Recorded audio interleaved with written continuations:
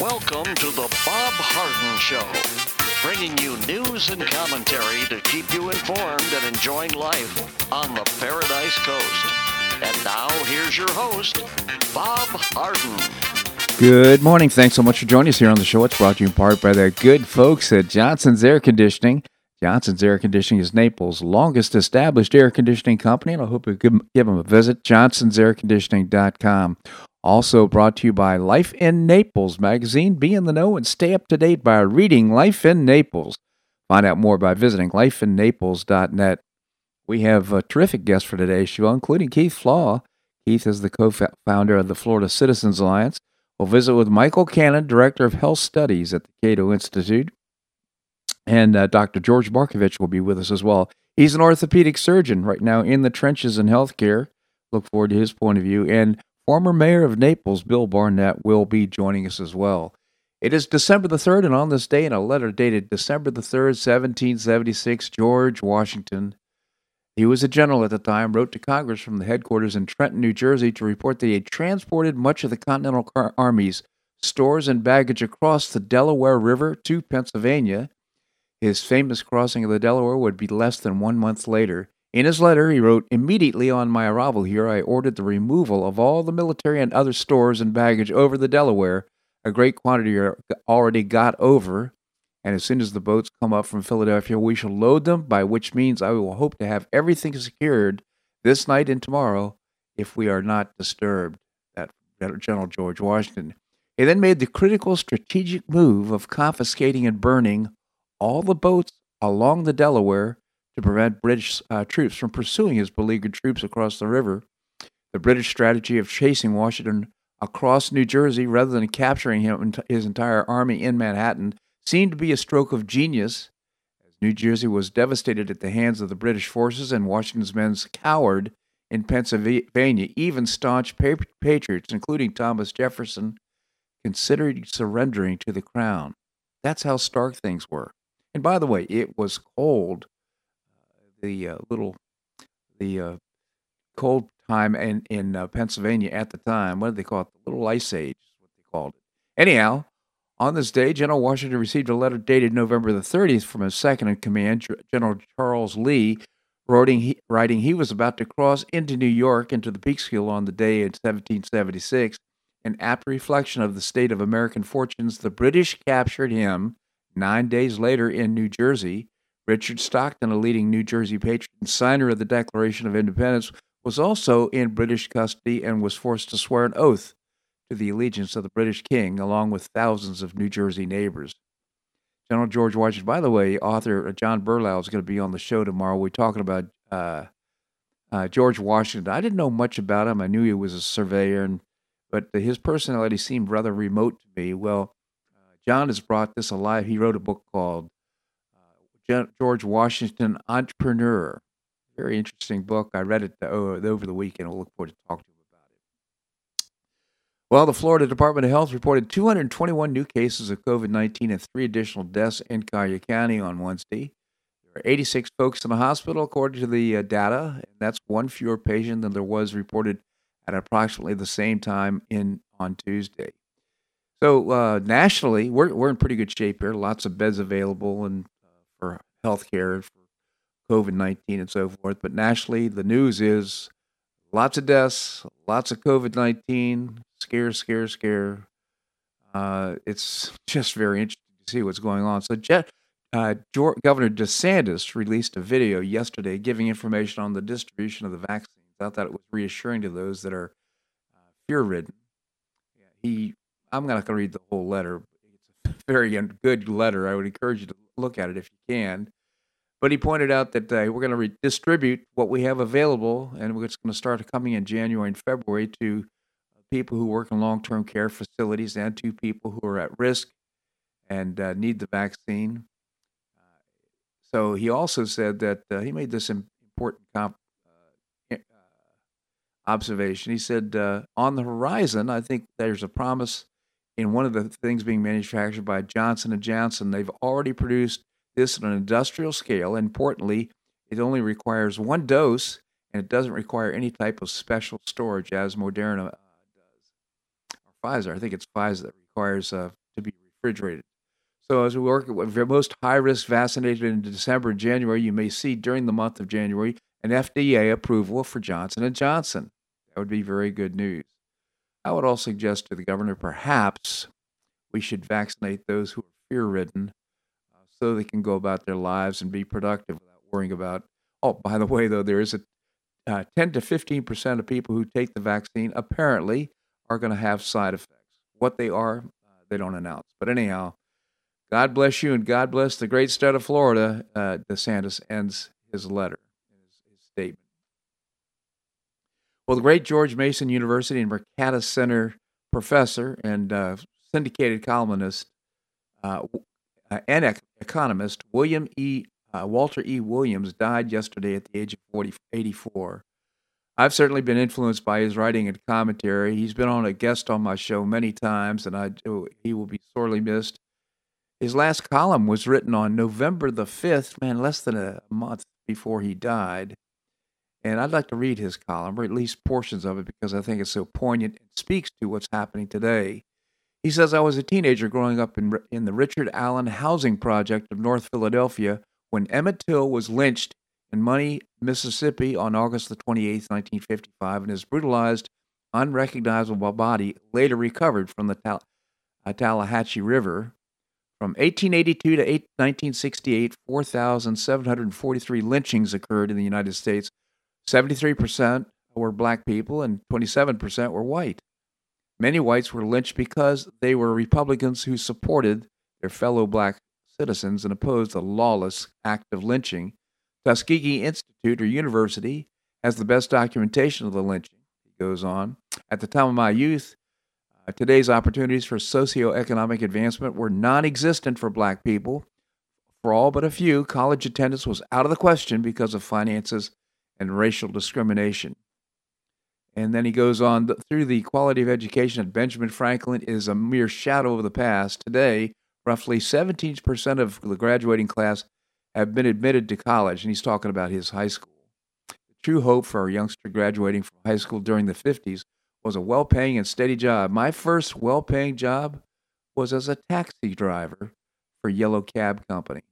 He goes on to get his PhD in economics, and he becomes a professor at George Mason University. He points out, he talks about out-of-wedlock birth. He says out-of-wedlock birth rate among blacks in 1940 was about 11%. Today it's 75%. Black female-headed households were just 18% of households in 1950, opposed to 68% today. In fact, from 1890 to 1940, the black marriage rate was slightly higher than that of whites. Even during slavery, when marriage was forbidden, most black children lived in biological two-parent families. And then in New York City, he says, in 1925, 85% of black households were two-parent households. That's in 1925. A study of 1880 family structure in Philadelphia showed that 3/4 of black families were two-parent households. That's all changed, hasn't it? So his point is this. He said, we can't look to black political power. It's not the solution of our problems. What I'm saying is the solution to most of the major problems that confront black people will not be found in the political arena or by electing more black people to high office. One important step for black Americans is to stop being useful tools for the left hate America agenda. Many black problems are exacerbated by guilt-ridden white people. Often they accept behavior and standards from black people that they would not begin to accept from white people. In that sense, white liberal guilt is a form of disrespect in their relationships with black Americans. Take that in. Isn't that interesting? Liberal guilt is a form of disrespect in their relationships with black Americans. By the same token, black people should stop exploiting the guilt of white and let us all keep in mind that history is one of the immutable facts of life. Walter E. Williams, God rest his soul. He brought a personal toughness honed in a Philly cab driver to fighting for freedom for more than 40 years. He did not flinch when he was vilified for taking unpopular positions. Instead, he kept smiling and explaining and helping legions of folks recognize the folly of trusting government to save their butts. He recognized the Constitution intended to leash politicians, not vex Americans, in perpetuity with elected dictators. Walter E. Williams, rest in peace. It was a pleasure to have a personal relationship with him and know him during his life. While addressing Americans today at the White House, President Trump said that this may be the most important speech that I've ever made.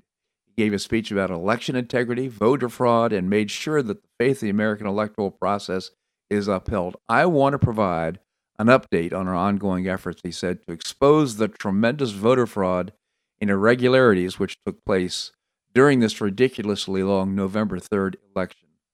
We used to have what we called an election day. Now we have election days, weeks, and months, and lots of bad things happen during this ridiculous period of time, he said, especially when you have to prove almost nothing to exercise our great privilege, the right to vote. As president, I have no higher duty than to defend the laws and the Constitution of the United States. This is why I am determined to protect our election system, which is now uncoordinated assault and under siege. If you haven't seen this address, I strongly encourage you. It's on Facebook, actually. And the president, I put a lot of effort into his words, and he selected them carefully. And basically, it's a great defense of what's going on right now. They're fighting legal battles, and it's too numerous to talk about, actually. And Linda and I have been watching these presentations for hours every day. It's so interesting and intriguing. I don't know if you saw Lynn Wood yesterday. It was amazing. And the president's popularity at Rasmussen Reports daily presidential tracking poll shows that he's at 50% of likely voters approving of his job performance. That's amazing when all this is going on. And Attorney Sidney Powell and Lynn Wood joined a rally of patriots yesterday at Wills Park in Alpharetta, Georgia. The goings-on there were just absolutely intriguing. I hope you have a chance to see that as well. All right, we're going to need to move on to Keith Law, the co-founder of the Florida Citizens Alliance. This segment of the show brought to you by the good folks at Johnson's Air Conditioning, Naples' longest established air conditioning company. Visit johnsonsairconditioning.com and Life in Naples magazine. Be in the know and stay up to date by reading Life in Naples. Lifeinnaples.net is the website. Okay, we're going to have more here on The Bob Harden Show on the Bob Harden Broadcasting Network.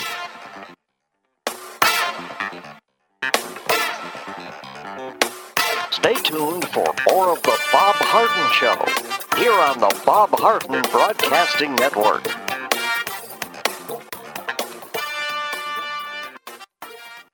I'm Bob Harden, the host of The Bob Harden Show. One of my favorites for breakfast or lunch is Lulabee's Diner, providing great service, fabulous food, and a rockin' good time. Lulabee's Diner is a throwback to the 60s, complete with great music and a fabulous 60s decor. What I like best is a blend of great food, great value, and terrific service. Most of the friendly waitstaff has been part of Lulabee's for years. I enjoy the great choices for breakfast and lunch, and you'll find the menu has everything and anything to satisfy your taste. Lulabee's offers catering, party platters, lunch boxes, and more. Lulabee's Diner will quickly become one of your favorites for breakfast or lunch. No reservations are needed. Check out the website at lulabees.com and stop by Lulabee's Diner, open from 8 a.m. until 2 p.m. 7 days a week. Lulabee's Diner in the Green Tree Shopping Center at the corner of Immokalee and Airport Pulling Roads. Stop by Lulabee's Diner for fabulous food and for a forever cool rockin' good time.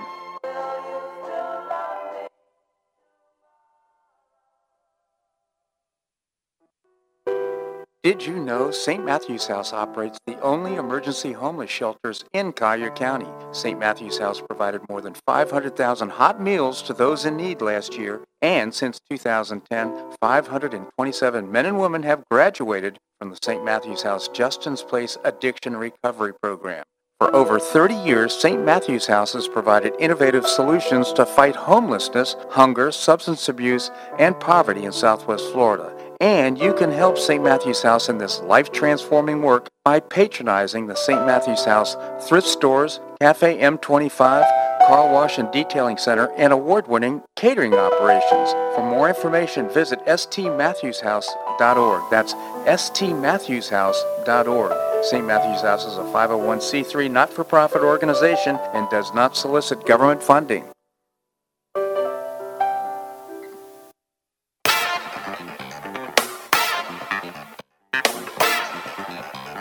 Welcome back to the Bob Harden Show. And now here's your host, Bob Harden. Thanks so much for joining us here on the show. It's brought to you in part by the Foundation for Government Accountability, creating policies and programs to get able-bodied folks off of welfare and back to work. It's a moral imperative, and I proudly serve on the board of the Foundation for Government Accountability. Visit thefga.org. Coming up, we're going to visit with Michael Cannon. He is the Director of Health Studies at the Cato Institute. Right now we have with us Keith Flaugh, a guy I greatly admire. He started an organization, co-founded the Florida Citizens Alliance about 8 years ago, and what progress and influence they've developed to help education in Florida. Keith Flaugh. Keith, thank you so much for joining us. Good morning, Bob. Good morning, Keith. Tell us about the Florida Citizens Alliance. Well, we're, as you mentioned, we've been around for about 8 years. We focus on K through 12 education reform. To us, that means strongly advocating for parental choice options in education and trying to stop the indoctrination. Interestingly enough, in the last 6 months, we've grown from 60,000 people in our active support base to well over 110,000. Wow. 50,000 of those people are parents with kids 17 or under at home. So we're growing, and we're reaching more parents to help them understand the education options they have for their children. Yeah, and it's the work you're doing is so important. First of all, the next generation of Floridians right now being in our public schools, and of course with all the COVID-19 stuff going on, it's just really critical, the work you're doing and showing parents options that they have for their kids' education. It's really great work. I'm a founding member, by the way, of the organization. I'm proud of it. So I understand there was a press conference with the Commissioner of Education and the governor about the education this past week. Yeah, it was early in the week. It was Monday. The governor announced that schools will remain open and remote learning will continue. And it requires the school districts. And there's been a lot of discussion from the union side of the equation to close these schools. And so he's simply stating that they will be continued to be required open 5 days a week. What's interesting is he made a statement early in the press conference, and I'll quote him. He said, "I would say that that closing schools due to coronavirus is probably the biggest public health blunder in modern American history. Schools are a safe place to be, and they will remain open." So I thought that was interesting. It is great. Yeah, in conjunction with this, Corcoran issued an updated emergency order on this for the schools, and it has a number of interesting aspects to it. But in the initial part of the executive order, we have 2.9 million kids in public schools in Florida, and that acknowledges that nearly 65% of them are now back in bricks and mortar schools. So that means 35% aren't. That's right. Which is well over 1 million kids are still, not back in bricks and mortar school. It goes on to acknowledge that a disproportionate number of students who are nearly educationally disadvantaged by learning off campus are their learning gaps are expanding. Sure, they are. And so, what the order does. The order apparently does a number of things. It requires every school district in Florida to submit a plan by December 15th. So that's 12 days away, right? To submit a plan on how they're going to reach out. They're going to identify the students in these million kids that are disproportionately being disadvantaged, and reach out to those parents and advise them that their learning gaps are expanding, and encourage the parents to put their kids back in bricks and mortar schools. And if the parent will be required to sign a statement that they acknowledge. If they decide to keep their kids out of bricks and mortar schools, they're going to have to sign the statement saying they accept the responsibility. So that's kind of interesting. That's great. Approach. One observation is some kids are going to learn in spite of the public school system, and I'm not putting down the public school system necessarily. I'm just saying they're self-starters. They're curious. They're going to learn anyhow. And some of those kids are best off probably homeschooling. And so there's a group of kids, maybe 10% of them, less than that maybe, who probably are better off being homeschooled. But the balance, they need everybody. most people need supervision. They need somebody. They need accountability for the learning process, and Right. I think the governor and the Commission of Education are right on. Yeah, no, I think it's a clear statement with where we're headed nationally and what we've been hearing about what Biden's going to do if he gets elected with schools. This is a clear shot across the bow that Florida's not going to go down that road. So I think that's fascinating. You know, I remember when Obama was in office, my line of thinking was pretty much the one firewall that we have against intruding socialism is the state of Florida and the leadership in Florida. And DeSantis, I think, is doing a great job. God forbid, should Biden get in office, I think that I'm going back to that line of thinking, which is basically Florida's the firewall. Right. And it'll be and you and I have talked about this on your show. I think we're going to. I'm hopeful, optimistically hopeful, that we're going to see DeSantis use the 10th Amendment, state sovereignty, to just stand up against any of that kind of garbage. Absolutely. Well, this one other aside that I think you and your listeners might find interesting. The state legislature, now the legislators are beginning to file bills for the 2021 cycle. Yes. And a representative out of Orange County, which is the Orlando area, has just filed a bill, and the intent of the bill is to remove the mandatory authority of the state health officer from mandating vaccinations. It's kind of an interesting aside. There's a lot of parents that I run into and grandparents who are really concerned that the local powers that be are going to mandate vaccinations. Yeah, and this doesn't directly apply to those local officers, but if this gets filed in the Senate and gets passed, it would remove the authority of the state health officer to mandate that you have to have a vaccination. Yeah, this is so important. I mean, this is just another way that the government can intrude. Now, probably getting a vaccination is a good idea. I'm not sure. I'm not going to rush to get a vaccine if it's available for me. I'm going to do some research on it.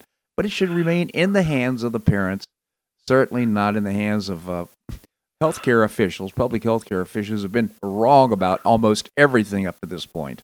I agree. So, I mean, there's the point of bringing that up is not only just the vaccination side of that, but we're headed into the legislative cycle, and there's going to be 50 or 60 education bills that get filed. Yeah. We've been having some really productive discussions with some of the leadership. We had a Zoom call 2 days ago with Senator Kelly Stargel, who is now in charge of the whole appropriations budget.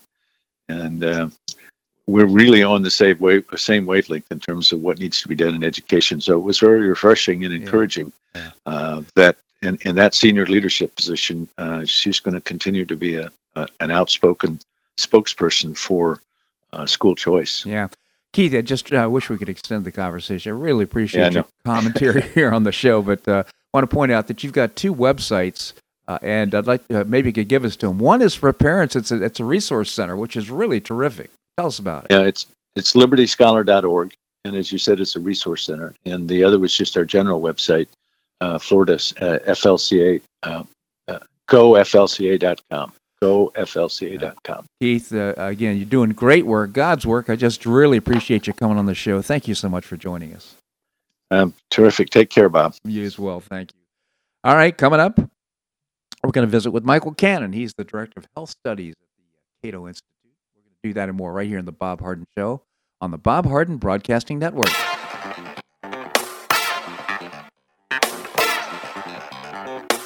Stay tuned for more of the Bob Harden Show here on the Bob Harden Broadcasting Network.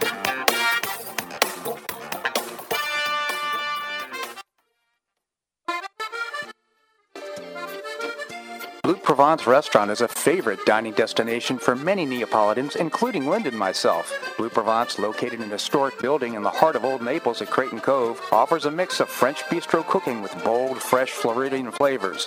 Experience award-winning cuisine at Blue Provence and enjoy one of Florida's most extensive, eclectic, and fun wine cellars. Dining your choice of the popular Eat-In Bar, the intimate Courtyard Garden, or the beautiful Provencal Caribbean Dining Room. Enjoy a wonderful and memorable evening in a casual and relaxed atmosphere that includes a taste of Provencal hospitality. Blue Provence is open 7 days a week, all year round. Visit BlueProvenceNaples.com for reservations, everyday specials, and coming events. That's BlueProvenceNaples.com or call 261-8239. That's 261-8239. Blue Provence French Restaurant in the heart of Old Naples.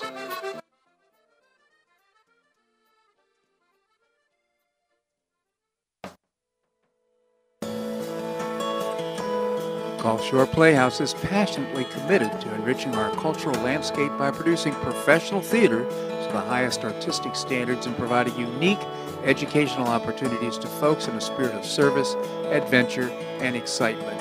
Over the past 15 years, the Playhouse has expanded immensely, outgrowing its current facilities. With dreams of expanding even further in order to better serve the community, broaden the economic impact, and strengthen the cultural fabric of our region, it's time to build and move into a new home. A 44,000 square foot state-of-the-art theater and education center will be built on 3 acres at the corner of First Avenue South and Goodlet Frank Road, allowing Gulf Shore Playhouse to achieve those dreams. To find out more about Gulf Shore Playhouse, this state-of-the-art performing arts center, and about the season's exciting productions, visit GulfShorePlayhouse.org. That's GulfShorePlayhouse.org. We'll see you at the show.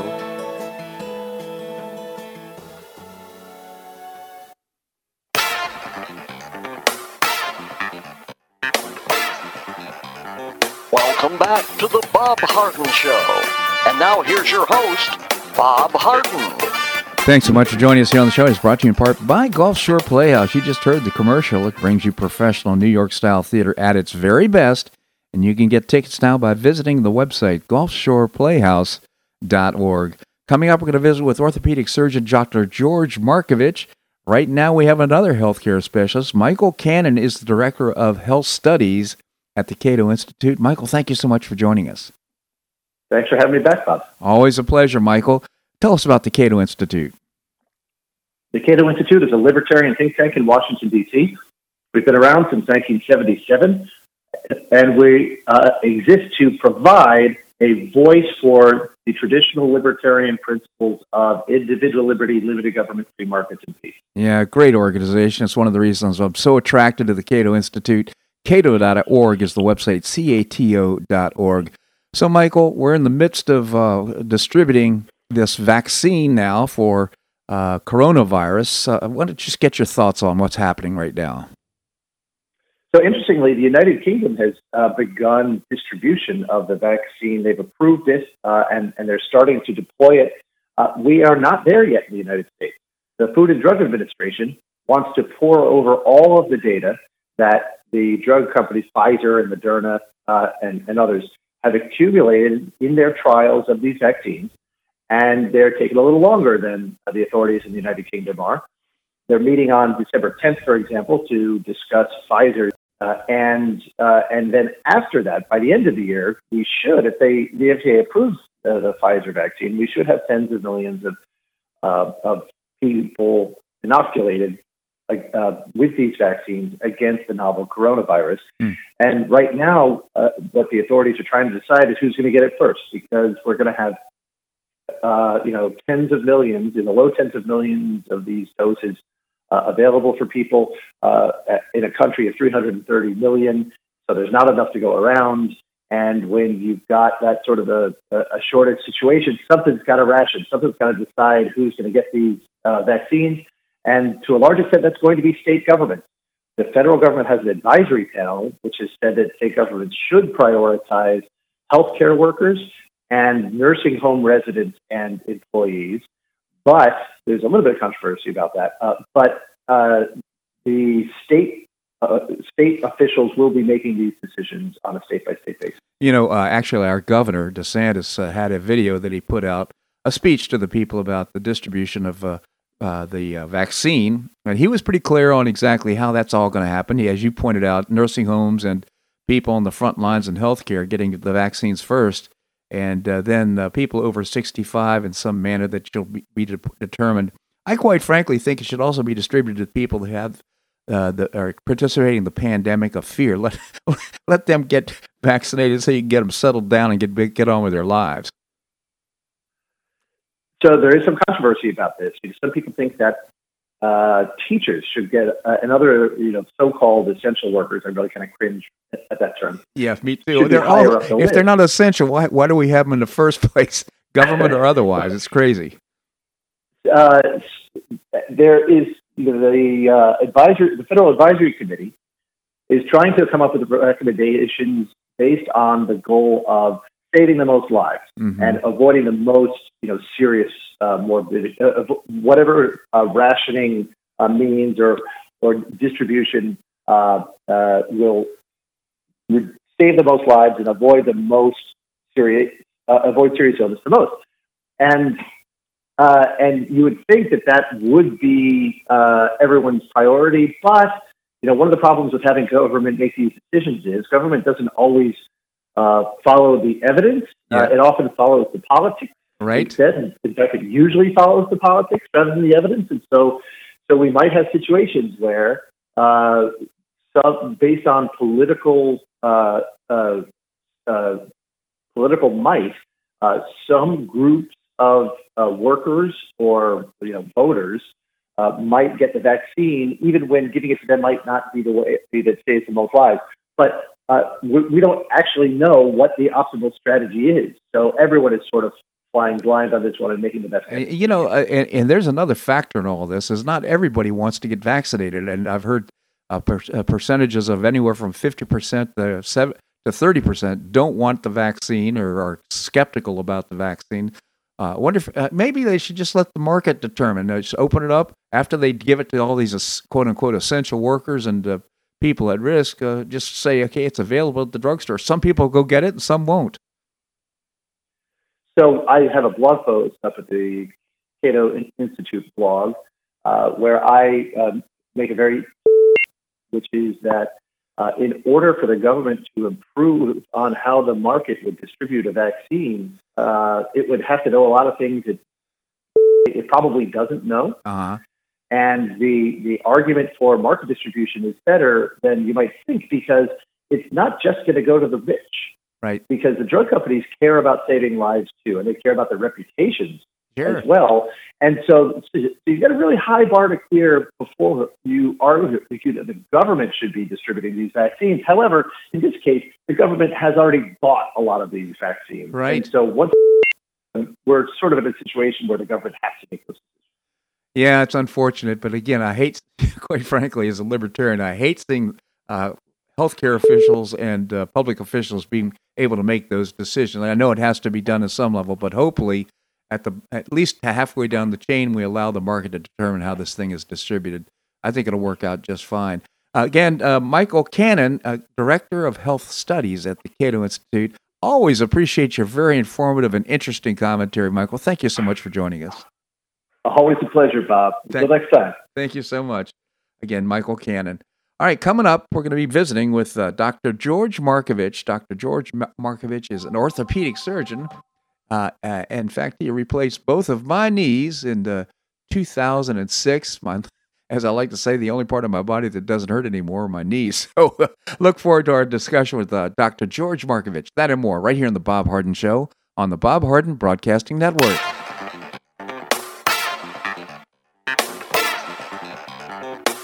Stay tuned for more of The Bob Harden Show here on the Bob Harden Broadcasting Network.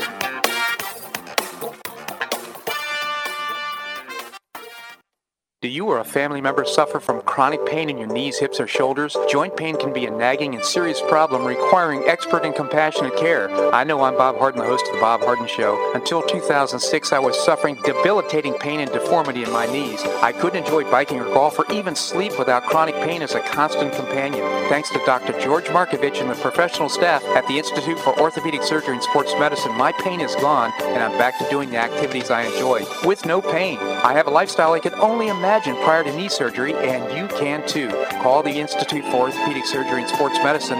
They will thoroughly evaluate your condition, provide personalized, state-of-the-art treatment, and help you relieve your pain and get back to your active lifestyle. At the Institute for Orthopedic Surgery and Sports Medicine, your care will be professionally managed through every phase of your recovery. For an initial consultation, call the Institute for Orthopedic Surgery and Sports Medicine, located off Tamiami Trail in Bonita Springs, at 482-5399. That's 482-5399. You listen to The Bob Harden Show, so why not market your company to our loyal listeners? Ads are played live on each show and then archived so listeners can hear the show and your ad at their convenience. Each advertising package includes a banner on bobharden.com with a link to your website at no extra charge. Join Lulabee's Diner, Johnson's Air Conditioning, Blue Provence, and many others who advertise on the show. Call me at 598-3889, that's 598-3889, or send an email to bobharden@hotmail.com to design an ad program that's just right for your business and your budget. You'll be pleasantly surprised at the cost and the value. Several advertisers have been with me for years. Find out why by calling 598-3889 or send me an email to bobharden@hotmail.com. You'll be glad you did.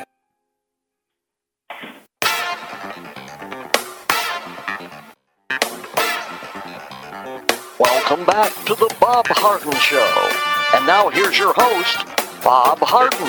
Thanks so much for joining us here on the show. It's brought to you in part by the Foundation for Government Accountability, creating policies and programs to get able-bodied folks off of welfare and back to work. It's a moral imperative, and you can find out more by visiting thefga.org. Coming up, we're going to visit with Mayor Bill Barnett, former mayor of Naples. Right now we have with us Dr. George Markovich. He's an orthopedic surgeon. He replaced both of my knees in 2006, and I'm so grateful for his care and for my mobility now, and a lot of great things that have happened. Dr. George Markovich, thank you so much for joining us here on the show. My pleasure, Bob. Good morning. Good morning, Dr. Mara. Well, I'm curious. You're an orthopedic surgeon. We have this COVID-19 thing, and I know there was a halt on, quote-unquote, on inessential operations and so forth. I was just curious about how, I'm going to call it workflow, is going for you right now as an orthopedic surgeon. Well, we did have some issues with elective surgery being tabled for 3 months or so, almost 3 months. And we still stayed very busy with, the things that we do when people break their hip or they break their wrist or, they have horrible, terrible pain that they just can't deal with things that, can work when it's less advanced. We have to help people, and that's what we do. That's our charge. We stay in our lane.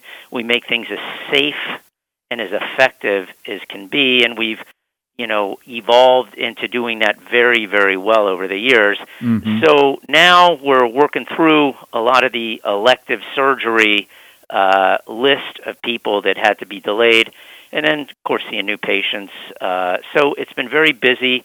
It's always busy, but I think that we have pivoted well because we understand what we're dealing with. We deal with infectious disease on a daily basis. The risk of infectious disease, we have more bacteria in our body than we have human cells, and there is an equilibrium, and bacteria can become bad actors, and viruses affect bacteria as well as animal cells. So, it's something that we're very familiar with. We take precautions. In this era, we have to take more precautions because the viral circulation is increased in certain pockets.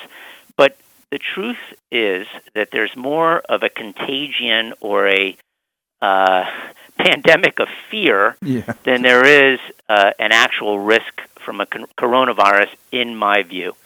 I couldn't agree more. In fact, I said that earlier in the show, and I heard somebody say, a healthcare specialist, probably who's been taken off Facebook, but he said wearing a mask is the equivalent of putting up a chain link fence in order to protect yourself from mosquitoes. Well, it's a good analogy. I think that there is very little data to support the use of masks for viral circulation. Mm-hmm. You're dealing with very small, micrometer on the level order of magnitude. So, cloth masks especially, very porous. Surgical masks even do not protect significantly. N95 takes care of, if it's well fitted, 95% of potential micrometer-sized organisms or fomites, but you still have 5%, and it's got to be well fitted. And the best thing you can do is just wash your hands, take care of yourself, do your best in terms of boosting your immune system. Get a good night's sleep, eat well. All the things you should be doing anyway. Yeah. And don't cough on people, don't breathe on people, and give them their distance.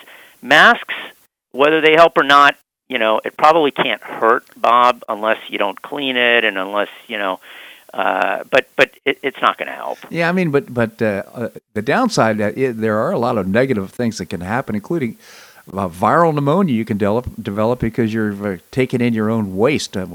You exhale not just carbon dioxide, but waste. Yeah. And the same immune system that probably protects you from that will protect you from COVID. That's right. So, the truth is that right now with the hospitalizations and things like that, I'm not sure it's COVID or just people in certain parts of the country becoming very depressed and very, susceptible to illness.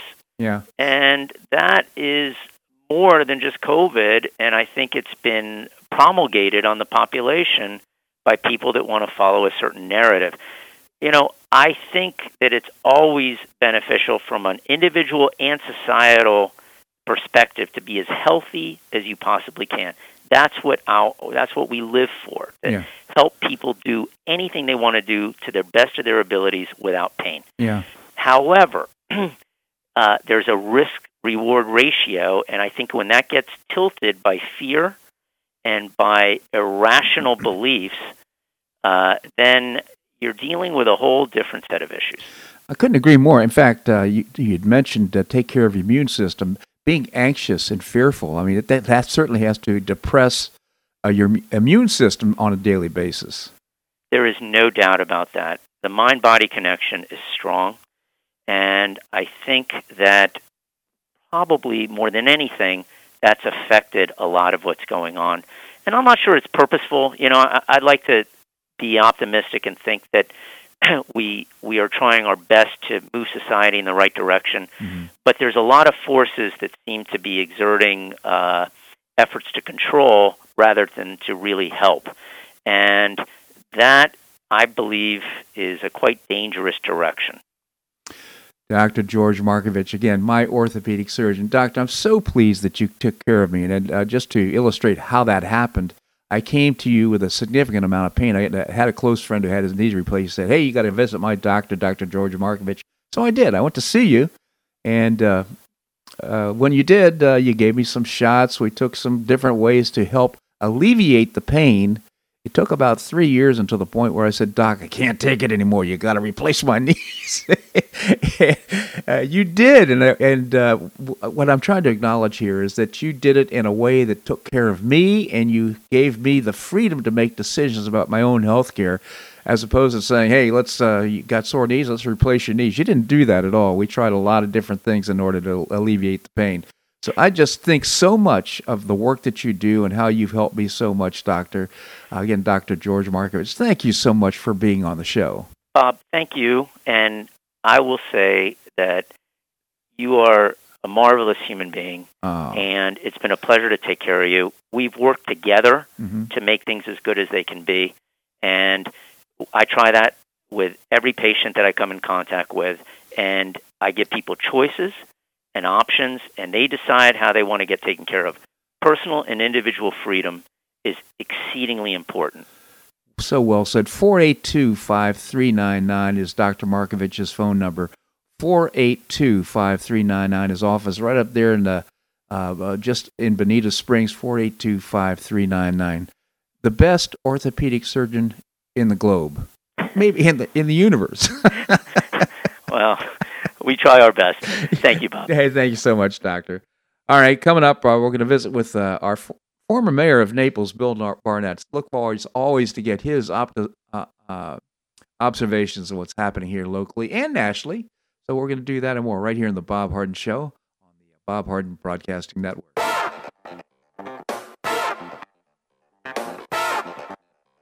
Stay tuned for more of the Bob Harden Show here on the Bob Harden Broadcasting Network.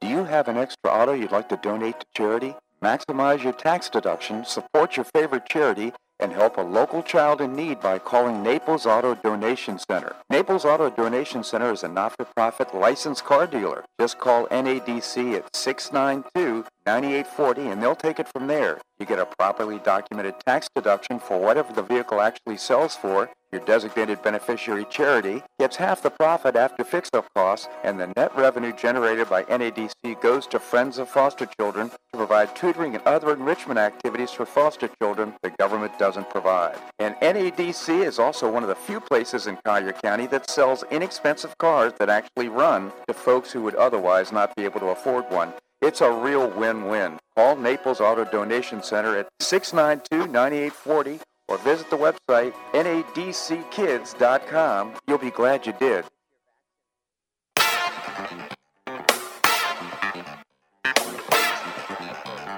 Welcome back to the Bob Harden Show. And now here's your host, Bob Harden. Thanks so much for joining us here on the show. It's brought to you in part by Gulf Shore Playhouse, bringing you professional New York-style theater at its very best, and now building a beautiful 44,000-foot performing arts center in the middle of downtown Naples. Go to Gulf Shore Playhouse to find out more. We have with us Mayor Bill Barnett, former mayor of Naples. Bill, thank you so much for joining us. Hey, Bob. Well, it's my pleasure. Always glad to be with you on a Thursday. Thank you so much. As we like to say, it's Thursday. It must be Bill Barnett time. Yeah. How many years has it been? I think you've been on the show like 14 years or something like that. I kind of lost track, Me too, Phil.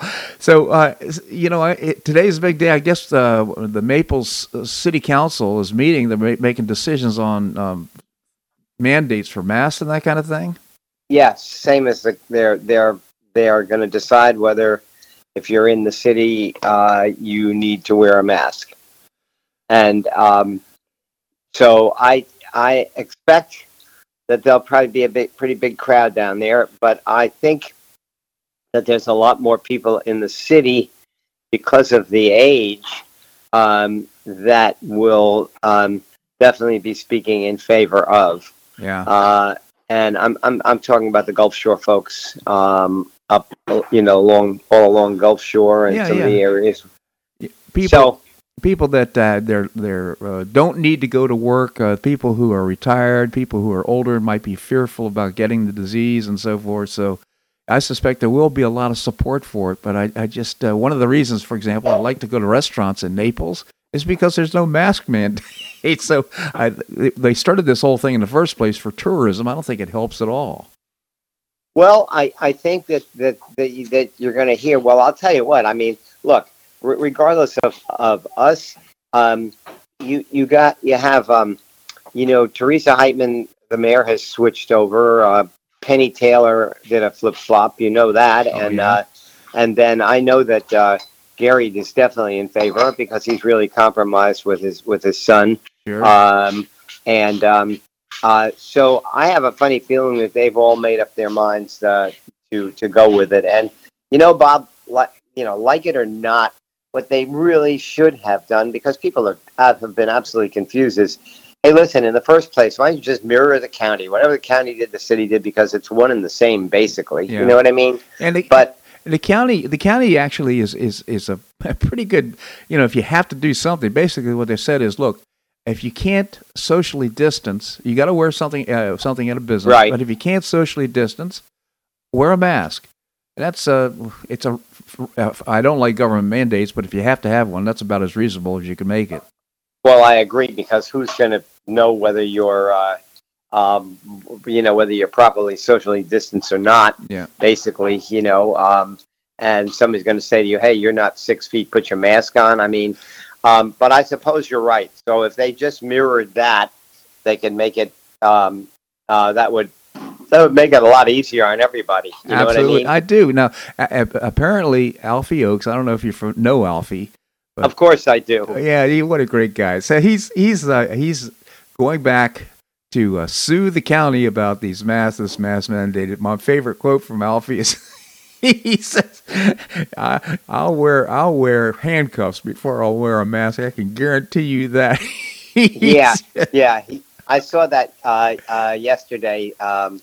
That he's going after them again because the federal judge who threw a lot of the stuff out because it wasn't pertinent to what they were talking about, but left the door open with a couple of them, and so he's tightened them up, and they're going to go take another try. By the time they get done with all this, hopefully the whole thing will be over anyway, and the vaccines will be rolling, and Yeah. So we'll have to see, but they are certainly making good progress on the vaccine. Yeah, great progress indeed. In fact, the governor yesterday, I talked about earlier in the show, did a video, it was a speech, so to speak, about his plan, the state's plan for distributing the vaccine. Very reassuring comments, and good. I think his plan is outstanding.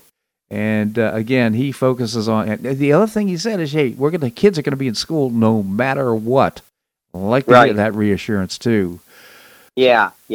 I mean, he's been very proactive, and whether people like it or not, I mean, we're going to have a season here. Mm-hmm. There's no two ways about it. Right. Especially with all that snow going on up north. Yeah, no question. Say, by the way, have you been to Seed to Table?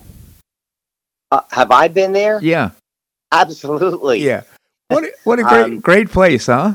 Oh, it's a phenomenal place. You know what? And he doesn't really care whether you're wearing a mask or not in there. I mean, he has sons that you don't have to, you all over the place. But, there's a lot of people. I think the last time that Chris and I were there, we counted about half and half, maybe. Yeah. There were a lot of people that had them on and a lot of people didn't, but nobody paid any attention to anybody. I mean, well, I go there because I love the merchandise that he has in there. It's fantastic. The food is great. He's really good. Really good indeed. But what I'd submit to you is, I think it's one of the happiest places in town. Oh, it is. it definitely is. I mean, people have a great time there, and he makes sure of that. Yeah. He does all kinds of things. But I'm wondering. All right, so here's the question for you, Bob. All right. So will he and the crew be down there at City Hall today? Well, that's a great question. Of course, his business is not located in Naples. Now, I think he's got another business that is, though, isn't he? Oh, sure. The Food and Thought right in the little plaza right across from Publix. Yeah. So he has a vestige. In the gateway. Yeah. So he very well could be there. Well, I would say this. I would say that I would bet. Yeah. I'd bet that he's going to be there today. Yeah, I would not take that bet because I think he will be also. Yeah, exactly. I think they're going to have a big crowd there, and I'm be curious to be watching that. So, but you know what, Bob? I mean, I can't see them not doing something. Let's put it that way. I would give you that bet that they will do something today. They're not going to just say, no, we're not. Yeah, you know what I mean? I do know indeed. So there was a big controversy about the city attorney. Has that all been resolved? It's been resolved. The bottom line is that they gave Jim Fox, our attorney, a 1-year contract. Okay, and the only provision would be that if they did hire another firm, that he would, he has 30 days or something like that to pack his stuff, basically.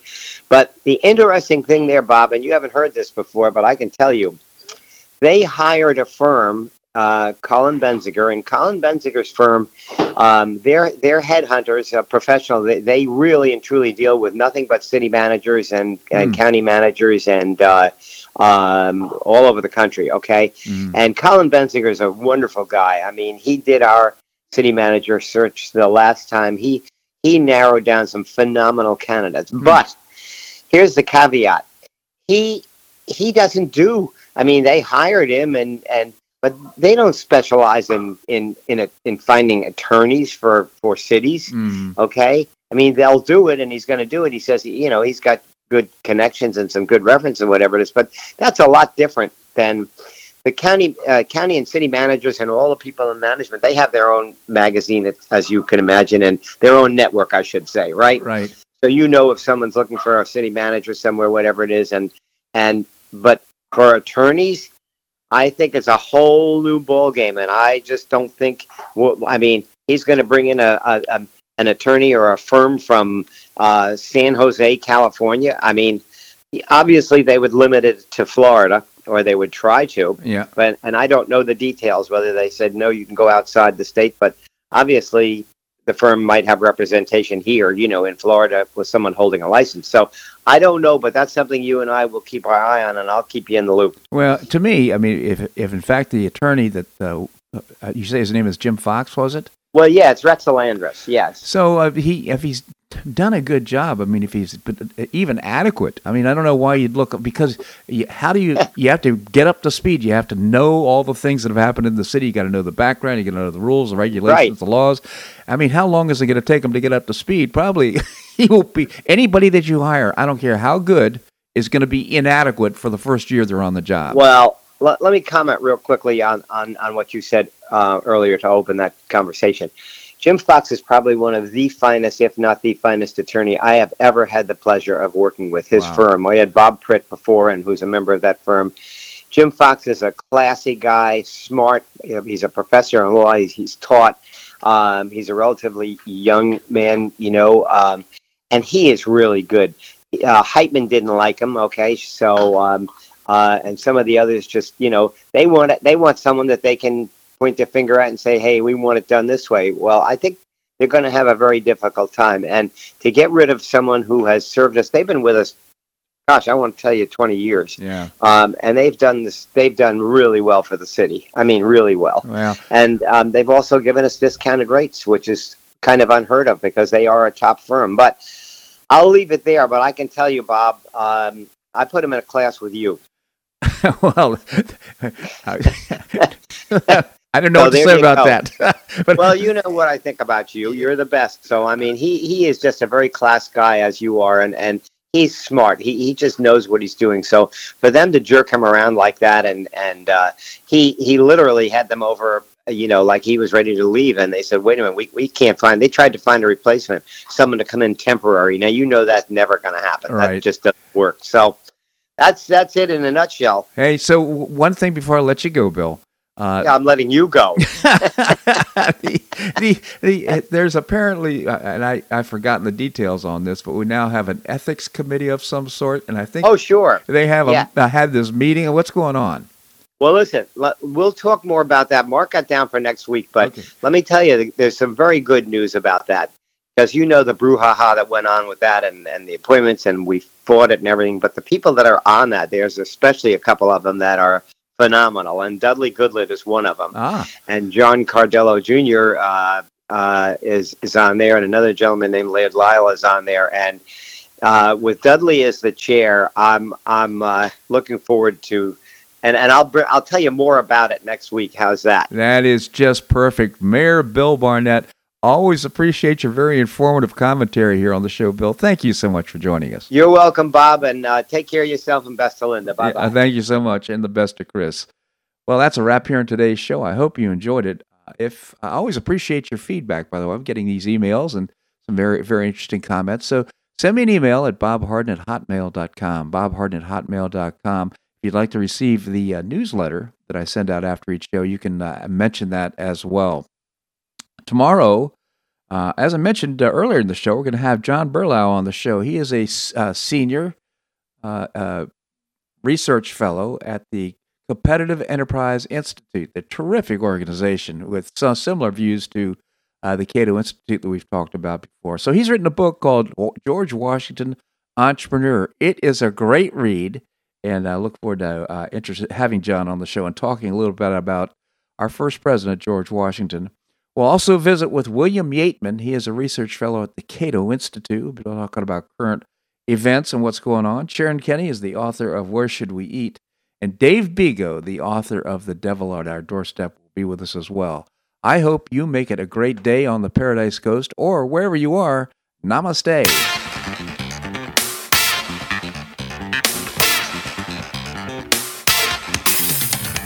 Thanks so much for listening to The Bob Harden Show on the Bob Harden Broadcasting Network. For more information and audio files of previous shows, visit www.bobharden.com.